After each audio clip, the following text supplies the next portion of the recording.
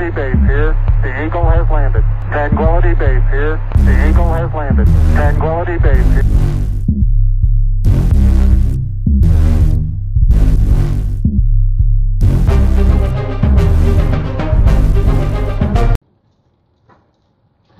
Good morning to technically episode number 1 of the Colloquial Koi podcast. I chose the title Colloquial after several variations of what this podcast would be.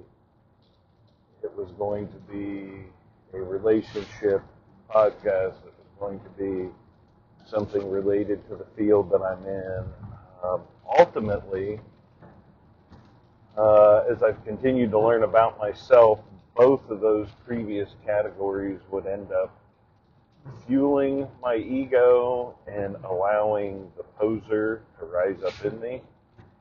Maybe we'll discuss that another time. But merely, I see this for myself, one, as a creative outlet for me to occupy my time during my work commute. And frankly, I know that I don't have a whole lot of things to say that folks would find interesting, but it's therapeutic for me and a creative release, and you can come along if you want. You could call it whatever you want. I called it colloquial because it's just a guy talking, common conversation, nothing fancy, nothing that you're going to walk away from this being challenged on your vocabulary or your thoughts of physics and such. It's just really the ramblings of a madman. Just kidding, but maybe. And that's why I selected that picture of the coffee cup. Just plain black, dark coffee, just nothing fancy. So, a few things that have been rolling around in my head for some time. And given this time and space that we're in now, this season of reflection, this season of expectation, this season of hope, I again find myself in familiar territory with that, expectant on great things to come. Physical, spiritual, however you want to call it. So I will say this past year I've been on a long and interesting journey. I won't go into all the details on that, but something that I guess has been at the forefront of my thought, and regardless of where you are with a system of beliefs related to a faith, related to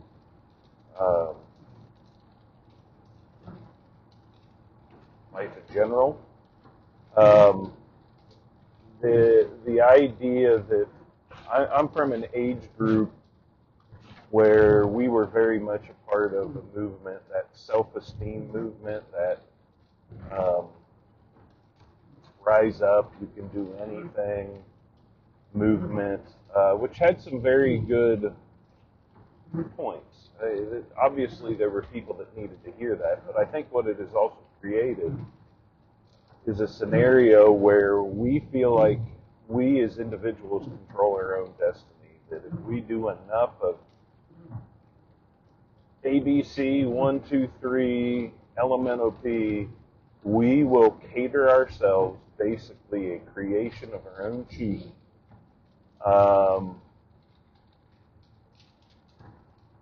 And it will cause us to chase out all forms of pleasure, work, money, career, things, stuff. And if you're like me, I've gotten to the end of that and have found it all very empty, very hollow. My spiritual journey has been one of such that I was exposed to what I will call the truth at a very young age. But for that truth to really penetrate my heart and my existence and my soul, really has just happened in the past 2 or 3 years. So there's part of this that lingers from maybe trying to deconstruct some of my early understandings and what I know to this point. But anyhow, what that self-esteem society mindset, again, brings us to this point of emptiness. And we kind of look around the world today, don't we see that kind of manifesting in many ways, like people that just can't get enough, they can't be satisfied. And what we become in the process, men and women both, we become very bitter people,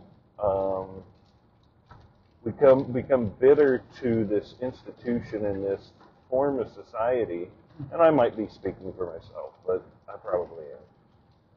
I became very bitter to this constraints that we were expected to follow in, kind of without question. And I'm not talking about the faith, I'm just talking about existence, period. That somewhere along the way that we've all been fed certain lines of crap and we just take it and run with it. Whether it's our government, whether it's socioeconomic status, just overall, how do we view the world and what do we see it and how does it interpret in our life? And so I say that I feel like for many, many years, and without going into greater detail stories, I was very much one of those people, head down, head in the sand, just do your job, just find a way to get ahead, just do, and it became very much me, I. Along the process, I lost part of who I am, what made me feel alive, and so after years of what I will say functioning alcoholic syndrome, part of it, I woke up one day like, what the heck have I been doing? Because I would shove everything down in a way because, I guess, God forbid, a man in leadership or a man in general show signs of weakness. But instead of talking to people about some of my concerns, footnote, I chose to go that path because I tried to go conventional paths, and maybe I was burnt too much.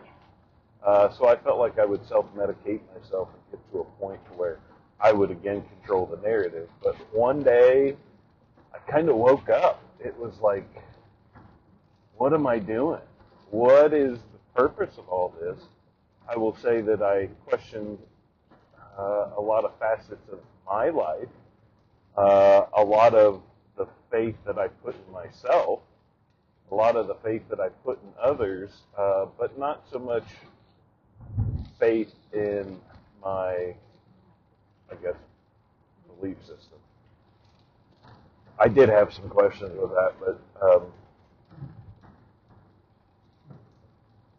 I woke up one day and thought that it was all over, it was all hopeless, it was all pointless, what am I doing? And long to the short, somebody with a tremendous amount of faith and love kind of set me on the right path. That would be my wife.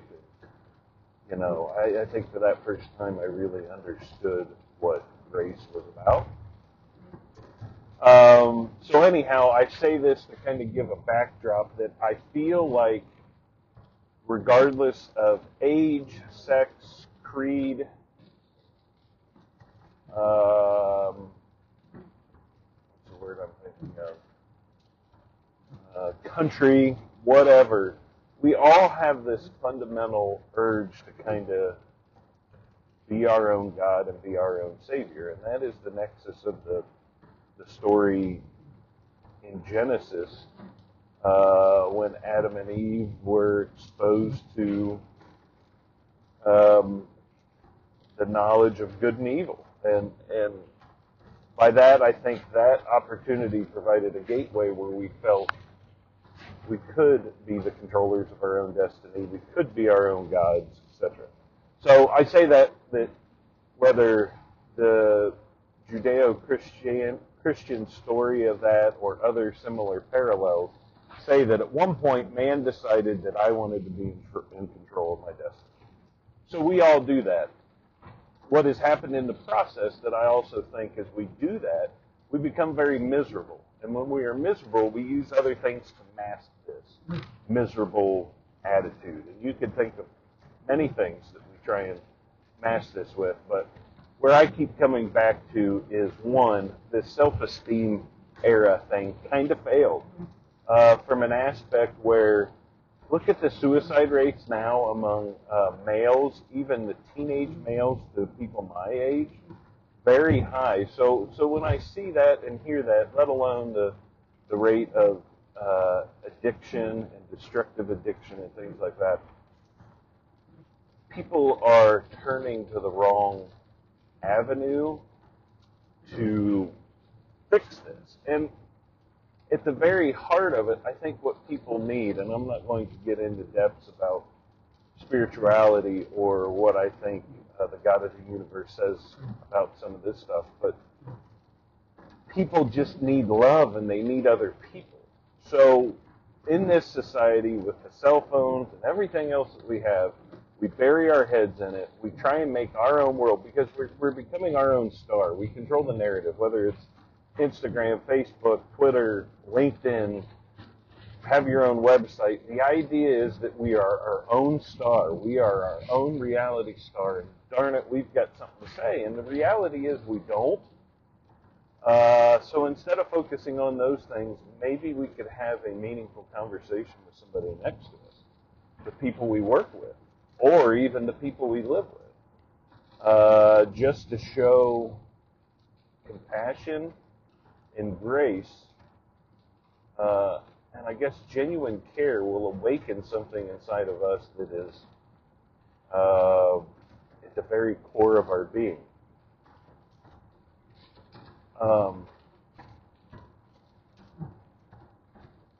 So there's that. I have another thought regarding where we are in time and space. That's all I can think of right now. Oh, yes, I remember the other topic I wanted to talk about. So in this time and space of, people being online and, managing their social media profiles and, let alone the nexus of this was created to form some type of self-worship and everything else. But I remember, when it kind of started, I think it was maybe Facebook, maybe it was even MySpace, I don't know, when it came out, at that time and place, I have always liked writing. I always felt like I had the ability to publish something, whether or not it would be critically acclaimed or good. I've always dabbled in that and always wanted to do something with that. And I remember when it came out, I'm like, oh, good, I'll get to be my own publisher. And kind of put out the message that I wanted to, or whatever, spin it how I want, whatever. So we continue to do this, but what's going on now is like places like YouTube, for example, who is now theoretically becoming a publisher, basically in efforts to restrict speech, in their opinion, that hits in categories that they think is inappropriate. So it's my understanding what they've done and gone through some of this basically has created an algorithm and some true human intelligence and artificial intelligence to kind of scan the YouTube sphere for things that should be flagged or shouldn't be up there. Now, granted, there are things on YouTube that is wonderful, helpful, funny, well thought out, whatever, you name it. But there's also some crappy content on there that you don't want kids exposed to, or even some adults for that matter. So I want to be clear, while there needs to be some guidelines and maybe the expectations of these type of platforms, but I'm not a fan of, I guess, controlling the narrative to a point to where it limits free speech. Just because somebody believes something that I don't, whatever that topic may be, should not be construed as one, speech that is negative, or speech that we would want our government or some of these lobbyist-controlled quasi-governmental corporations to tell people what they can and cannot say. Again, there's a difference between moral behavior and legislating morality. I don't think that historically we have done a good job, quote, legislating morality. I think that occurs better in what I would call a self-policing state. And by state, I don't mean government. I mean where we encourage and build each other up, and then we also say, hey, yeah, I see what you're saying, but maybe there's a better way to say it, because that right now seems to be the focus of anything that is polarizing.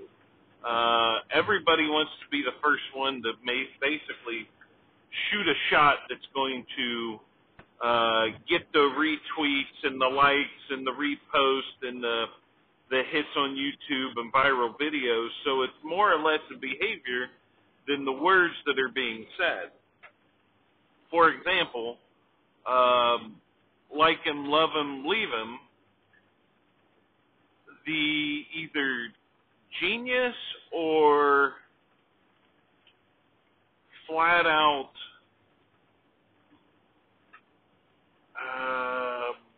lack of cognitive thought process is best observed in some of the things that our current president may say in Twitter, in person, and in video.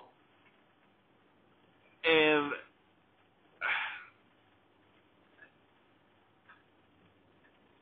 he exemplifies, he is very much the leader that this nation deserves. And by that, I flip it back to like the Dark Knight trilogy and things like that. You know, Batman is the sacrificial Dark Knight or whatever, you know, I'll be the hero that they need, not necessarily the hero that they deserve. So flip it with Trump, I think is what it was. Our patterns of behavior in society have paved the way for a guy like Trump to be in the highest office in the land. He is very much, whether we want to admit or not, whether it's red or blue, a microcosm of what the general people of our U.S. citizenry reflects. Right or wrong, he is doing the same thing that we all do, is what I'm saying. And I'm not condoning it, and I don't necessarily do the stuff here. I say people identify with Twitter rants. They see their president doing it. And this is the society that we live in. So what I'm saying is, to fix this is not to create cessation of speech or identifying words or logarithms that should not be repeated. I believe people should be allowed to say what they want, no matter how ridiculous or stupid it is. And so, in my line of work, and even in this situation, everybody says, oh, well, what about the kids? Well, we also have in this, and again, not condoning, one, if you're a parent, you need to be checking in on your kids, on how they behave with social media, with the internet at their very tips. If you're expecting the world as a whole, without your guidance and without your love, to raise your child in a way that is fitting, that you that meets some of your world view. The world, you can't wait on the education process. You can't wait on work and sports and the world. They can't form it on. You have to be active. So by that I say, if something stupid is said by our president, by an entertainer, by a family member, whatever, you need to have dialogue with people about this. And that's where I'm at with it. We can agree, disagree, we can all have opinions, doesn't mean that it should give platform or right to people to just say it. We got to put things in check. And I think that there's a humble way to do it. A Twitter rant or running your mouth nonstop is not going to do it, but I think you have to intentionally have dialogue with people. That means put your phone down and actually seek someone out to have a human one-on-one conversation. And so, again, if we have things that we don't like in social media, one, we're to blame because we gave this platform and this data over to these huge corporations, Facebook, YouTube, Google, and if you follow the money, they all have ties with the CIA and our federal government. And to think that this was just an innocent little corporation with the idea to unite people worldwide, no, it was a one large major data grab to really see what makes people tick. It's no coincidence that the abundance of data that we've freely handed over to these people have helped pave the way for things like artificial intelligence. So you innocently keep posting your pictures about what you're having for dinner, thinking it doesn't mean anything, but it does, I guess is what I'm saying. So, again, I see this pattern developing of who is able to define what free speech is. I have a hard time, one, with our government saying that, which is in part with this YouTube, Google, Alphabet Soup Corporation saying, we don't like this. I just find it very interesting that in a time and space, so what has happened over the past couple of years, too, the Freedom of Internet Act, and maybe some of you folks have noticed, but when that bill, when that was passed, basically what happened was very much what was talked about in the 2016 election and some of the fallout of there needing to be gatekeepers on the Internet, and that should have been our first red flag talking about cessation of speech or controlling freedom of speech via censorship. Because by them putting the clamps on the flow of information, it's going to do one of two things. They're going to start charging for Internet data usage. It won't be a flat rate. It's going to be based on your usage, how much traffic. But what they've done, they also clamp down this free flow of information. So if our government, per se, was founded on some of the tenets of the Bill of Rights and the Declaration of Independence, and one of those things was freedom of speech, how is it that our government can knowingly go into a situation so they can control the flow of free speech? Right, wrong, or indifferent, and whoever was all involved, the leaked DNC emails around the 2016 election, however you view the, quote, collusion with Russia, was all internet-based, electronic-based system of warfare that we have never seen in this country, period. So it scared the elite. It scared the people that were in control. I really think that the elite were set up in a way that Hillary was supposed to win the election, and she didn't, which shocked everybody. And the malice from that is basically, well, now we got to put a clamp on it. It's systematically been happening. Control the flow of Internet, make the Internet slower, harder for people to access the information, because God forbid we go to a library or find traditional means of getting our answers instead of just Googling it, then turning around and sharing this, whether it's correct or not. If somebody writes an article that is outright lies, maybe look at our media institutions now, we know that happens. If they're able to do it without repercussion, then the general public should be able to. I'm not encouraging this. I'm not saying it should happen. But free speech should not have levels to it. Free speech means that if there is a truth, you can speak in a way that is opposite of the truth if you so want to. It also means if there's a false narrative being pumped and you want to speak truth, you should be able to say that truth without retribution. And so that is one of the beautiful things that our country was founded upon. Limiting free speech, controlling censorship is not going to fix anything. All it's going to do is try and control a narrative, a government narrative that they want to control. So here's what I'll say about all this and try and put a bow on it. If our government is so interested in censorship and you know, watching what we say and, you know, what will the children hear, well, they missed the boat 20 years ago. I mean, if this was really what you were after, maybe we should have been minding our P's and Q's and dotting our I's and crossing our T's with some of this garbage entertainment that came out. You could think of a movie, television show, reality show, music, artwork, that one was a form of free speech, but you could also look at it and say, that is absolute garbage. Why are we letting that happen? And so if you stick around long enough, like Batman, you'll live long enough to be the hero to see yourself become the villain. And it's kind of what's happening is they're flipping the narrative. Oh, well, we want to fix this now, but 20 years ago you were letting this garbage happen.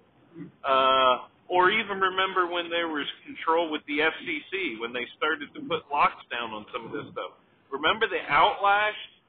At that time, it was a Republican president. It was Bush Jr. that was putting restrictions on FCC, what people could say over the airwaves. Remember Nipplegate, all those things. In the backlash of what I would say the Democrats at the time, oh, this is restricting free speech, but 20 years later we flip it, and now you're a proponent for it. I say that, I think if you look long enough, politics are politics. They are elite billionaires being controlled by elite billionaires and the flow of money to say and do things that really don't make a whole lot of sense and really affects the normal people that live, thrive, and survive in this world. So with that being said, I guess my point in all this is, one, know that you're valued. Know that you were made for a purpose. It's not an accident that you're here. Two, make every day count. Live with the purpose like you're meant to be here and make every day count. And by that, suck up every ounce of the air in your lungs. Have fun, laugh, find meaningful conversation. I'll tell you, even if you reach out and even if you're nervous, connect with another human being. Have a conversation with someone and see if that doesn't change your outlook on the day. And number three, love each other without ceasing. And by that I mean there is no censorship of the love that we're to share. There is no cessation of the love that we're supposed to share. What our world needs now more than anything is people that are alive and sharing love. So, that's my rant and ramble for today. I hope you enjoyed. If you have any comments, you can do it on this platform. You can contact me listed below. This is just an example of what I will plan to do moving forward. Right, wrong, or indifferent. Talk to you. Bye.